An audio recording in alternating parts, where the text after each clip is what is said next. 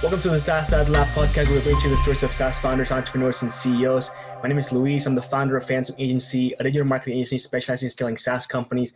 And today I have the pleasure of interviewing Craig Carroll. He is the co-founder and chief evangelist over at Smart CSM. Thank you so much for being on here today. It's a pleasure having you. I know you got a lot of things going on. Life's busy, so I appreciate you taking the time of the day to be on here with me today. And first of all, why don't you just tell us a little bit about your background and introduce yourself? It's a great opportunity, and thank you for taking the time to interview me. So I'm honored to be part of your podcast. My name's Craig Carroll. I'm a serial entrepreneur. This is my fifth or sixth company.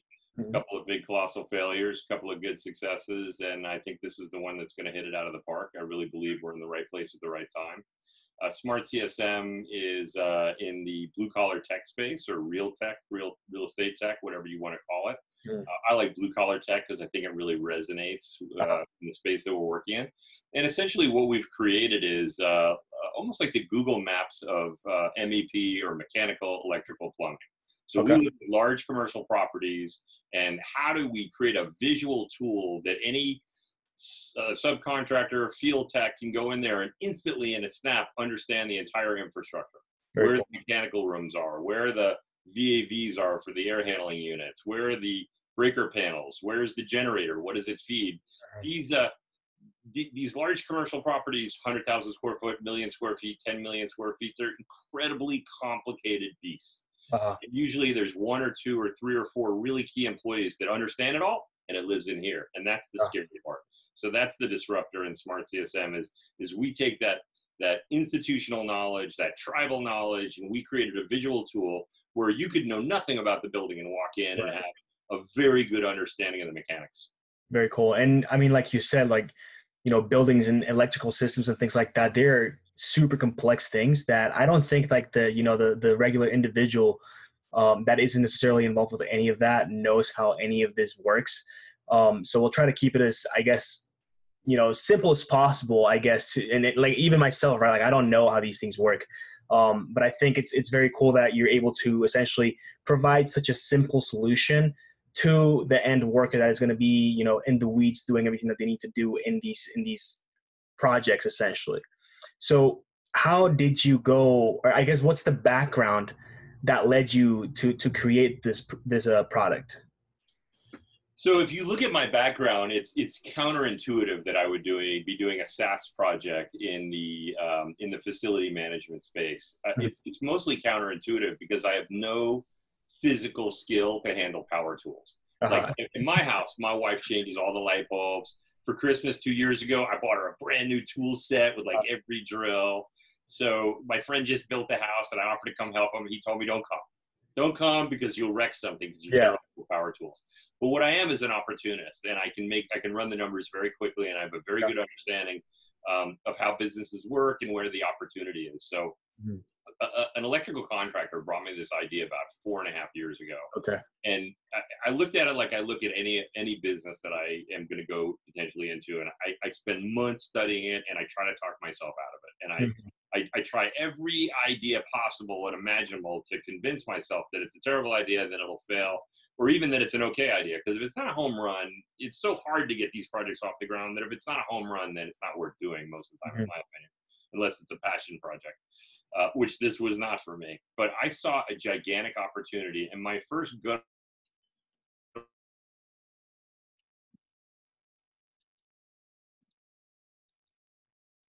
given the amount of expenditure going on and the amount of capital involved in caring for a business like this, it seems like a physical impossibility that this doesn't exist. So I talked to about 100 facility managers, building engineers, field techs, and I found out there was an opportunity. There was a space that was not occupied in a crowded space of software, but there was a clear space in creating this like we call it BIM for dummies. So BIM is building information modeling. It's basically how buildings are built using 3D rendering or CAD. Very expensive process. So we dumbed that down, and we created BIM for dummies, a program that anybody can learn in an hour. I taught my 10-year-old kid how to basically set up our house, and he's like, hey, when are we going to put this socket in? When are we going to put that breaker panel in? Right. So that easy. Very cool. That's awesome, because and that's one thing, right? Like, a lot of people want to or the reason why they don't go into something is because they realize that, okay, like maybe I don't know enough of whatever it is that I'm trying to do to actually do it.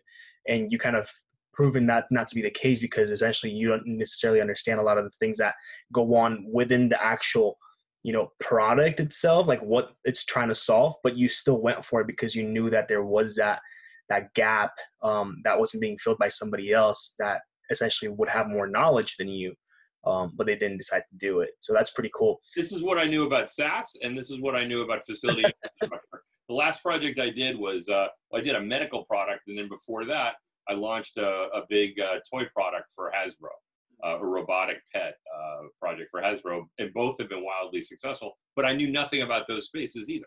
I just studied them. And so when I approached this space, I did the same thing. I talked to people, listen to them. And then you have to do good hiring. Like, people are not going to give you money if you know nothing about SaaS. Right. But if you have a good idea, and I put about $500,000 of friends and family together, and I built out that idea in a prototype, or an MVP, a minimum viable product. And then I hired a SaaS expert, and that's Danny, who basically came in initially as COO and about a month ago transitioned to CEO. Very cool. Now, when like most of these streamlined SaaS companies, essentially like more of the B2C, even though they're still B2B, they price their software on a monthly subscription, or you can get a yearly subscription. How did you figure out the best way possible to price Smart CSM? So my suggestion is you price until you get pushback. Until you get pushback, there's lateral movement. So we started out at a very low price because we had no idea what the value was, right? Like, what's our real value proposition? In other words, what are we saving you? Well, our value proposition is we're saving you time, money, and lives, or keeping your people safer. So, it's very difficult to get a clear metric on money you're saving somebody unless you can look at a power bill and look at a reduction, right? How do you say we reduced accidents? Because you don't know how many accidents would have happened. So it's always one of the challenges. So we priced it very low in the beginning. People didn't believe it. It seemed too cheap.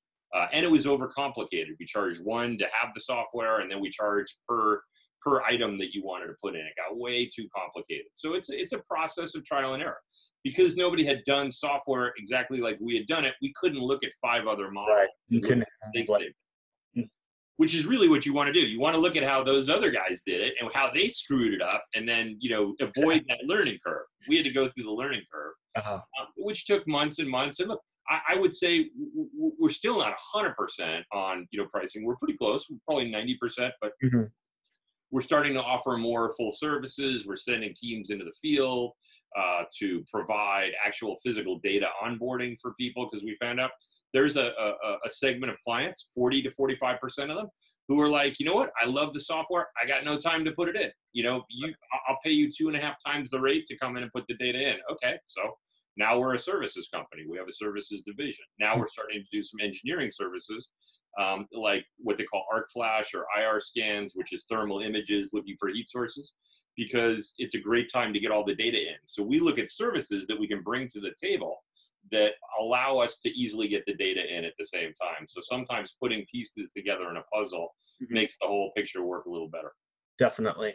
Now, to talk a little bit more about marketing from a very, very B2B standpoint, what does that look like for you? Like, what are some of the activities that are currently taking place as far as, just making sure that the company gets out there? How do you make sure that people know that it exists? Because like you said, even though there was a gap, that doesn't mean that people necessarily know about what it is that they're looking for. So how are people finding you, or how are you going to people that could use a solution?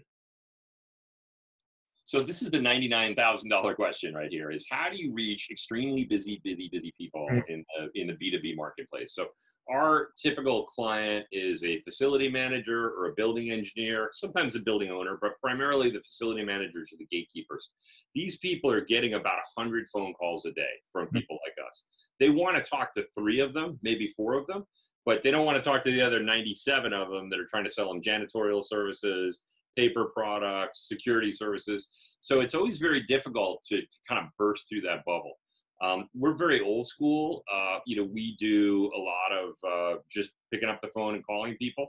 On average, we'll call people 15, 20 times before we make contact sometimes. It'll take 2 or 3 meetings because they'll cancel because they'll get really busy or an emergency will happen. So it's a lot of kind of pounding, ground and pound, as we say. It's also things like LinkedIn. It's looking where people spend time. Totally. We tried things like contests on Facebook, like where we did send in your worst breaker panel, and the winner gets a Milwaukee, drill set. We just didn't get a good conversion. So podcasts, we're starting to do webinars, things like that. We send out a weekly email cadence. We have about 150, 200,000 people on our marketing list that are on a weekly basis, getting some sort of suggested tip from us. So, people are so barraged by advertisements these days. I think there's something like 70,000 images and thoughts that come. It's a huge number. I used to know it, but I don't remember it anymore. I think it grows. Every day. Every day they Google and everybody figures out different ways to influence you. Now it's on the restaurant table and it's on the menu, and it's like I can't get away from it. Mm-hmm. So it's constantly trying to get through that clutter. It's trade shows. It's a lot of personal relationships. It's what we call VARs, value-added resellers or channel partners, electrical contractors that recommend us to their clients. Nothing's really changed in sales. It's all about the warm lead. How do I get somebody who will endorse me? I got to have a happy customer. And how do I get 5 or 10 leads from them? And hopefully one of them turns into it, and it grows that way. Totally. So there's not one answer. It's to get the SQLs, the sales qualified leads, the MQLs, the marketing qualified leads. It's incredibly complicated, and we have a very smart guy that's all he does all day long is tinker. Yeah. Good. What is the one thing that, or essentially how are you guys leveraging, I guess data from customers to do anything else with it? So it's funny you should bring this up because ultimately we see ourselves as a big data play. Although most customers do not, that's not our forward-facing position. Our forward-facing position is, hey, we're a visual database to help you understand your mechanical infrastructure, and we're here to to make your life easier and to make it so everybody has access to almost to democratize that information. But ultimately, if you want to know why the venture capitalists and the investors see us as not a $100 million company, but $1 billion company, it's because of the big data play. Mm-hmm. Because, when you can look at thousands of customers and you can look at their air handling units or their HVAC units or, their generators or their transformers, and you can start to aggregate that data, even if you're anonymizing that data, that's incredibly powerful. Whether that's lead gen that you could sell to people or preventative maintenance that you can offer your customers as an additional added value, or companies like Ideal Industries, the circuit tracing company is one of our partners that we're working with to help them develop products based on what we're seeing in the marketplace. It's all about the data at the end of the day. So it's funny you pick up on that because most people don't. Yeah.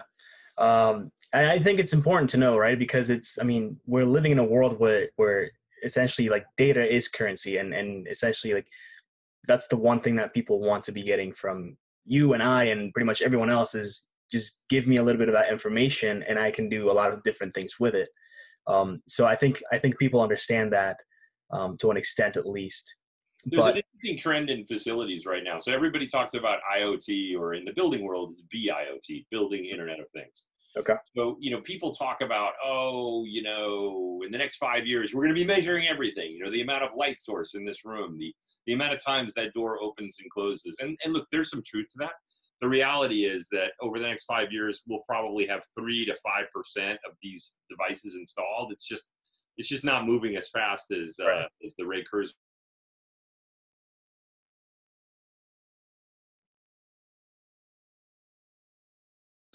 These measuring devices, meters, monitors, whatever they are, but they just monitor this one little sliver of information. How much airflow is coming out of a vent, how much power is being used on a certain circuit.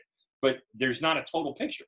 So if you don't have that whole picture together, the data is really not that useful to you. It's in a small way. So we're trying to create that whole digital ecosystem, almost like a digital bridge from paper analog to the digital future, and eventually tying into the building Internet of Things, or BIoT. Very cool. Now, to talk a little bit more about the product and kind of like some, obviously like some of the issues that come with it, right? When selling the product, what are some of the biggest objections that you get, and how do you handle those? So I would say almost 100% of the people that we share the product with say, wow, this is revolutionary. I love it. I want it. But how long does it take to get the information in, right? How difficult will it be Mhm. for me to, because it's not really useful just as a standalone software. It's useful once the data is into it. So that's to what I was thinking, right? Is it's not only getting the information in, but it's also getting your employees or the contractors to start using them, to get them trained on it. So there's got to be some pushback with, as far as, it's totally worth it, but it's also going to take a lot of time to get it implemented essentially. So the second part is not really the big pushback, right? Because there's ways to, first of all, you can make your employers do it. You can say either do it or, get the F out. You can make your subcontractors do it. You can make it as part of a deliverable, right? Your closeout package. A closeout package is like, okay, the job's done. You did this construction project. The closeout package is, okay, here's all your manuals.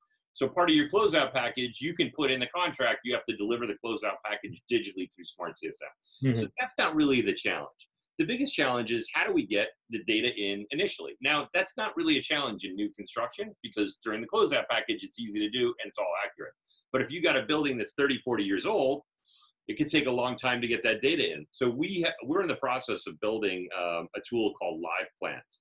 And Live Plans is basically a data aggregator that uses machine learning and AI to read plans. So we're working on a tool, and it's working right now. It's just not ready to go live. It won't go live till early next year. Where we can read the plans and we can instantly take all the icons off those plans and make those in part of Smart CSM. So Uh-huh. that will skip like 2/3 of the process of importing data right now. So it's going to take, like, to bring a breaker panel in right now might take us an hour and a half, but with Live Plans it might take us 30 minutes. So we think it's going to cut down that process by about 2/3 and really revolutionize our ability to serve clients. To sell that, totally. What is the most challenging thing about running a SaaS company? Um, I think it's always the balance between venture capitalists and investors and the marketplace. Like, Mm. when you're on the whiteboard, right? The whiteboard is everybody's friend. Oh, month Yeah. 2, we'll do this. And month 11, we'll do this. And then we go to Series A. And this partner is going to come and that partner is Mhm. going to come. And look, it all makes a lot of sense when you're building out your plan. Having been through a number of these projects, I have yet to see a plan work on plan.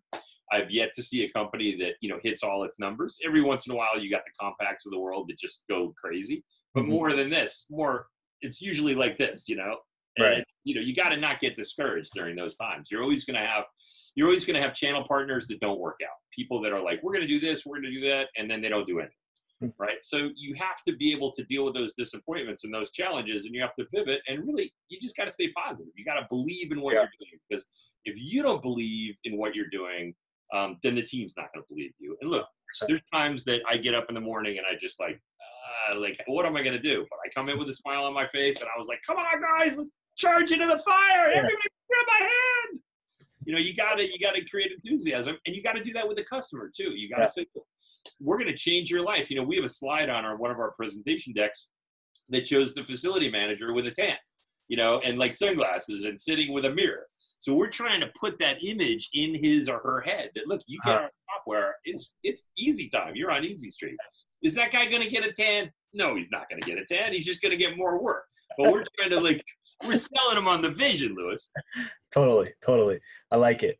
Now to kind of pivot into a little bit more of a, personal kind of questions. First of all, what is your biggest accomplishment with Smart CSM? Wow, it's a tough one. I always think it's a miracle that companies get off the ground. If you look at the rate of failure, Yeah. like just the fact that we're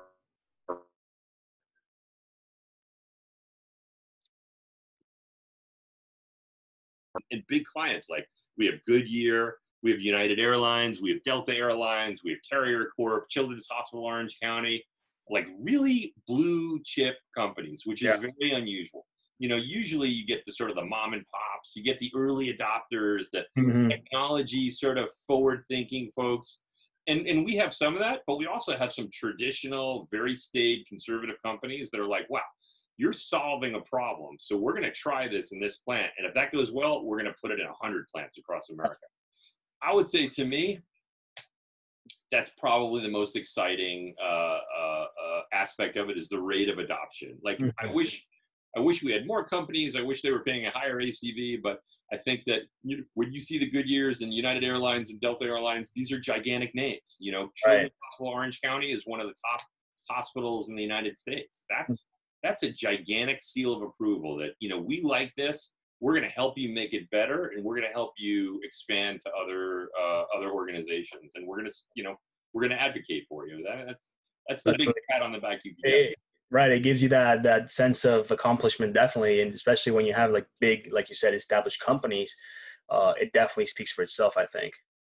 It's like, I don't know if you have kids, but like you have a baby, right? And you're like, one day it starts to walk. You're like, oh my God, he walked, you know, and then he talked and he ate it. You know, it's like, to me, it's a miracle. Like I only have one child, but a company is very much the same way. Like it was an idea that this guy brought me. And then, you know, we sat in total obscurity for a year and a half, you know, working in a crappy office on the second floor above a hair salon, you know, smelling like nail polish all day long, getting high on it. And, you know, 4 years later, you know, we're doing, you know, big 25,000 average contract value per client. We're doing 2-3 year deals with people. Awesome. I just got back from UCLA. I was doing a big pitch with UCLA and they're like, look, we like this. We might do a proof of concept with you. It's like, you don't get any bigger than a UCLA.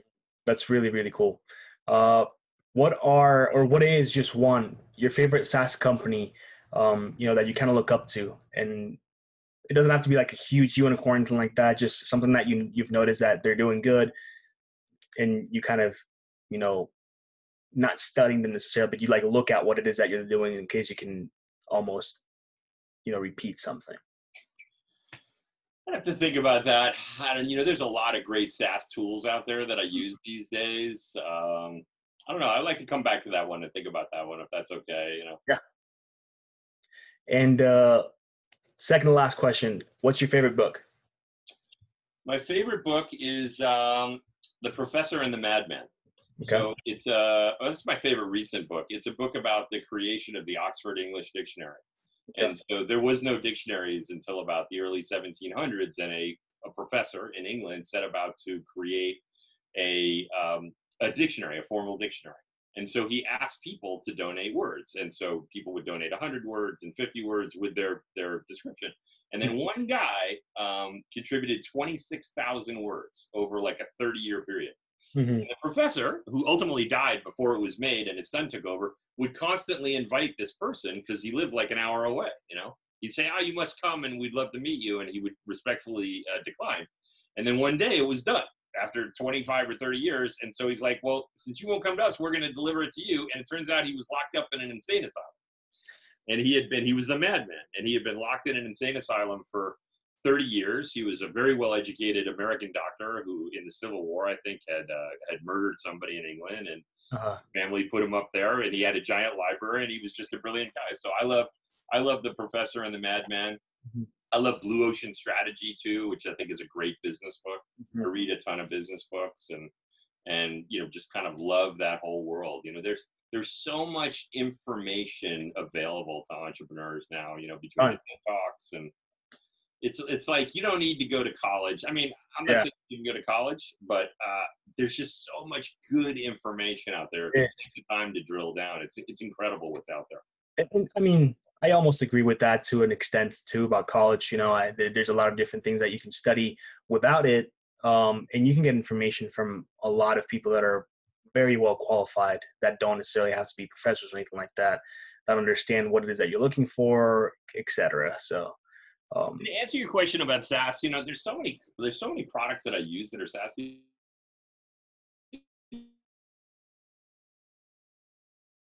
Kind of cut off there for a sec. Adobe, you know, this is years ago, but when they first went to that model, I was really surprised. And a friend of mine worked there and was describing it to me. And, you know, I really give them a lot of credit for kind of kicking off this space. I'm no expert in the history of it, but it's one of the first companies that I became really conscious of that was doing this model, and like they hit it out of the park. Like, wow, you know, like everybody I used to own a TV production companies. That was a business that I owned for a long time. And we all stole Adobe software. Nobody was paying for it. You know, somebody would buy it and then we'd all use it. And And Adobe beat us. They beat us down. You know, they beat us Yeah. at the game, and they did a great job. They created a great online tool. And you know, because of obviously broadband, a lot of other things that changed, they made a tool that was far better, and it was far more versatile than the old school of using hard drives Mhm. and having to download the software and just transmit huge files. Now, you know, we're doing everything on their cloud. It's great. So Yeah. maybe it's kind of a weenie answer, but it's one of the things that sort of I looked at it and I was like, that's smart. I want to learn about this space because this seems like the future. Yeah, 100%. And last question, do you have any questions for me? Well, what inspired you to run this podcast? Because I'm fascinated about that. It's really, and that's a question that I get often, but it's really just trying to learn from people, right? And a lot of the times, you know, I would sit and think like how, first of all, how do I get in touch with people that are doing big things, people that are running their company successfully, et cetera. And eventually myself, I want to start a software company. And I thought, you know, like what better way to go directly to the people that are doing so and learn how it is that they're doing that, what challenges they're facing with, what has been working for them best. And so I decided I'm going to start a podcast, interview, you know, top SaaS CEOs and listen to what it is that they have to say. So you know, one of the things I love about people like you is you get to really sample all these different food groups, you know, all these SaaS food groups. And so I gotta, you know, think that you're sort of developing an idea. Is there a space that you really like, or where do you see the next kind of launching pad, or where do you see your launching pad in the SaaS space? I personally, I love anything that has to do with psychology and also marketing. I love consumer behavior and things like that. So I've been thinking about building a company that is obviously a software company, but something in the marketing space, some sort of MarTech technology. I'm not entirely sure what it is yet. I'm thinking probably in this space of spyware technology, to understand more of like, you know, advertisements and what ads people are running and something along those lines. Still very, very early, but that's kind of like the thought behind it.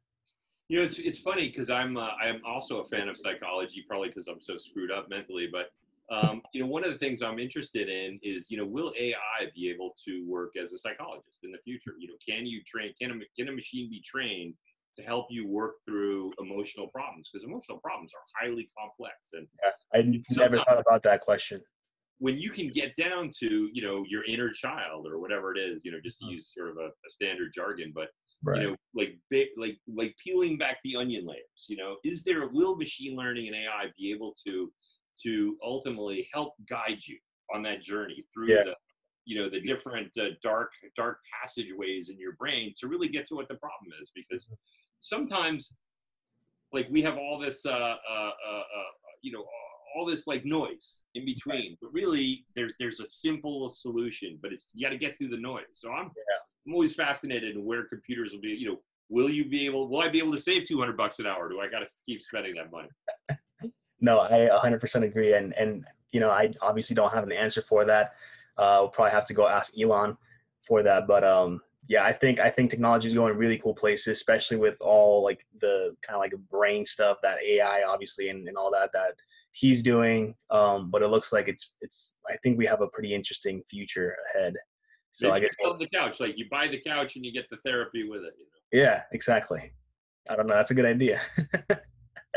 But I think that's You, about you and it. me, Lewis, you and me, let's go do it. Let's do it. I'm down. Bet. And I think that's about wraps it up. And again, Craig, I really appreciate you taking the time for this. It was fun. And I'll talk to you soon. Thank you for your time, and please keep in touch and send me your personal email so I have it. We'll do. We'll do. All right. Bye bye.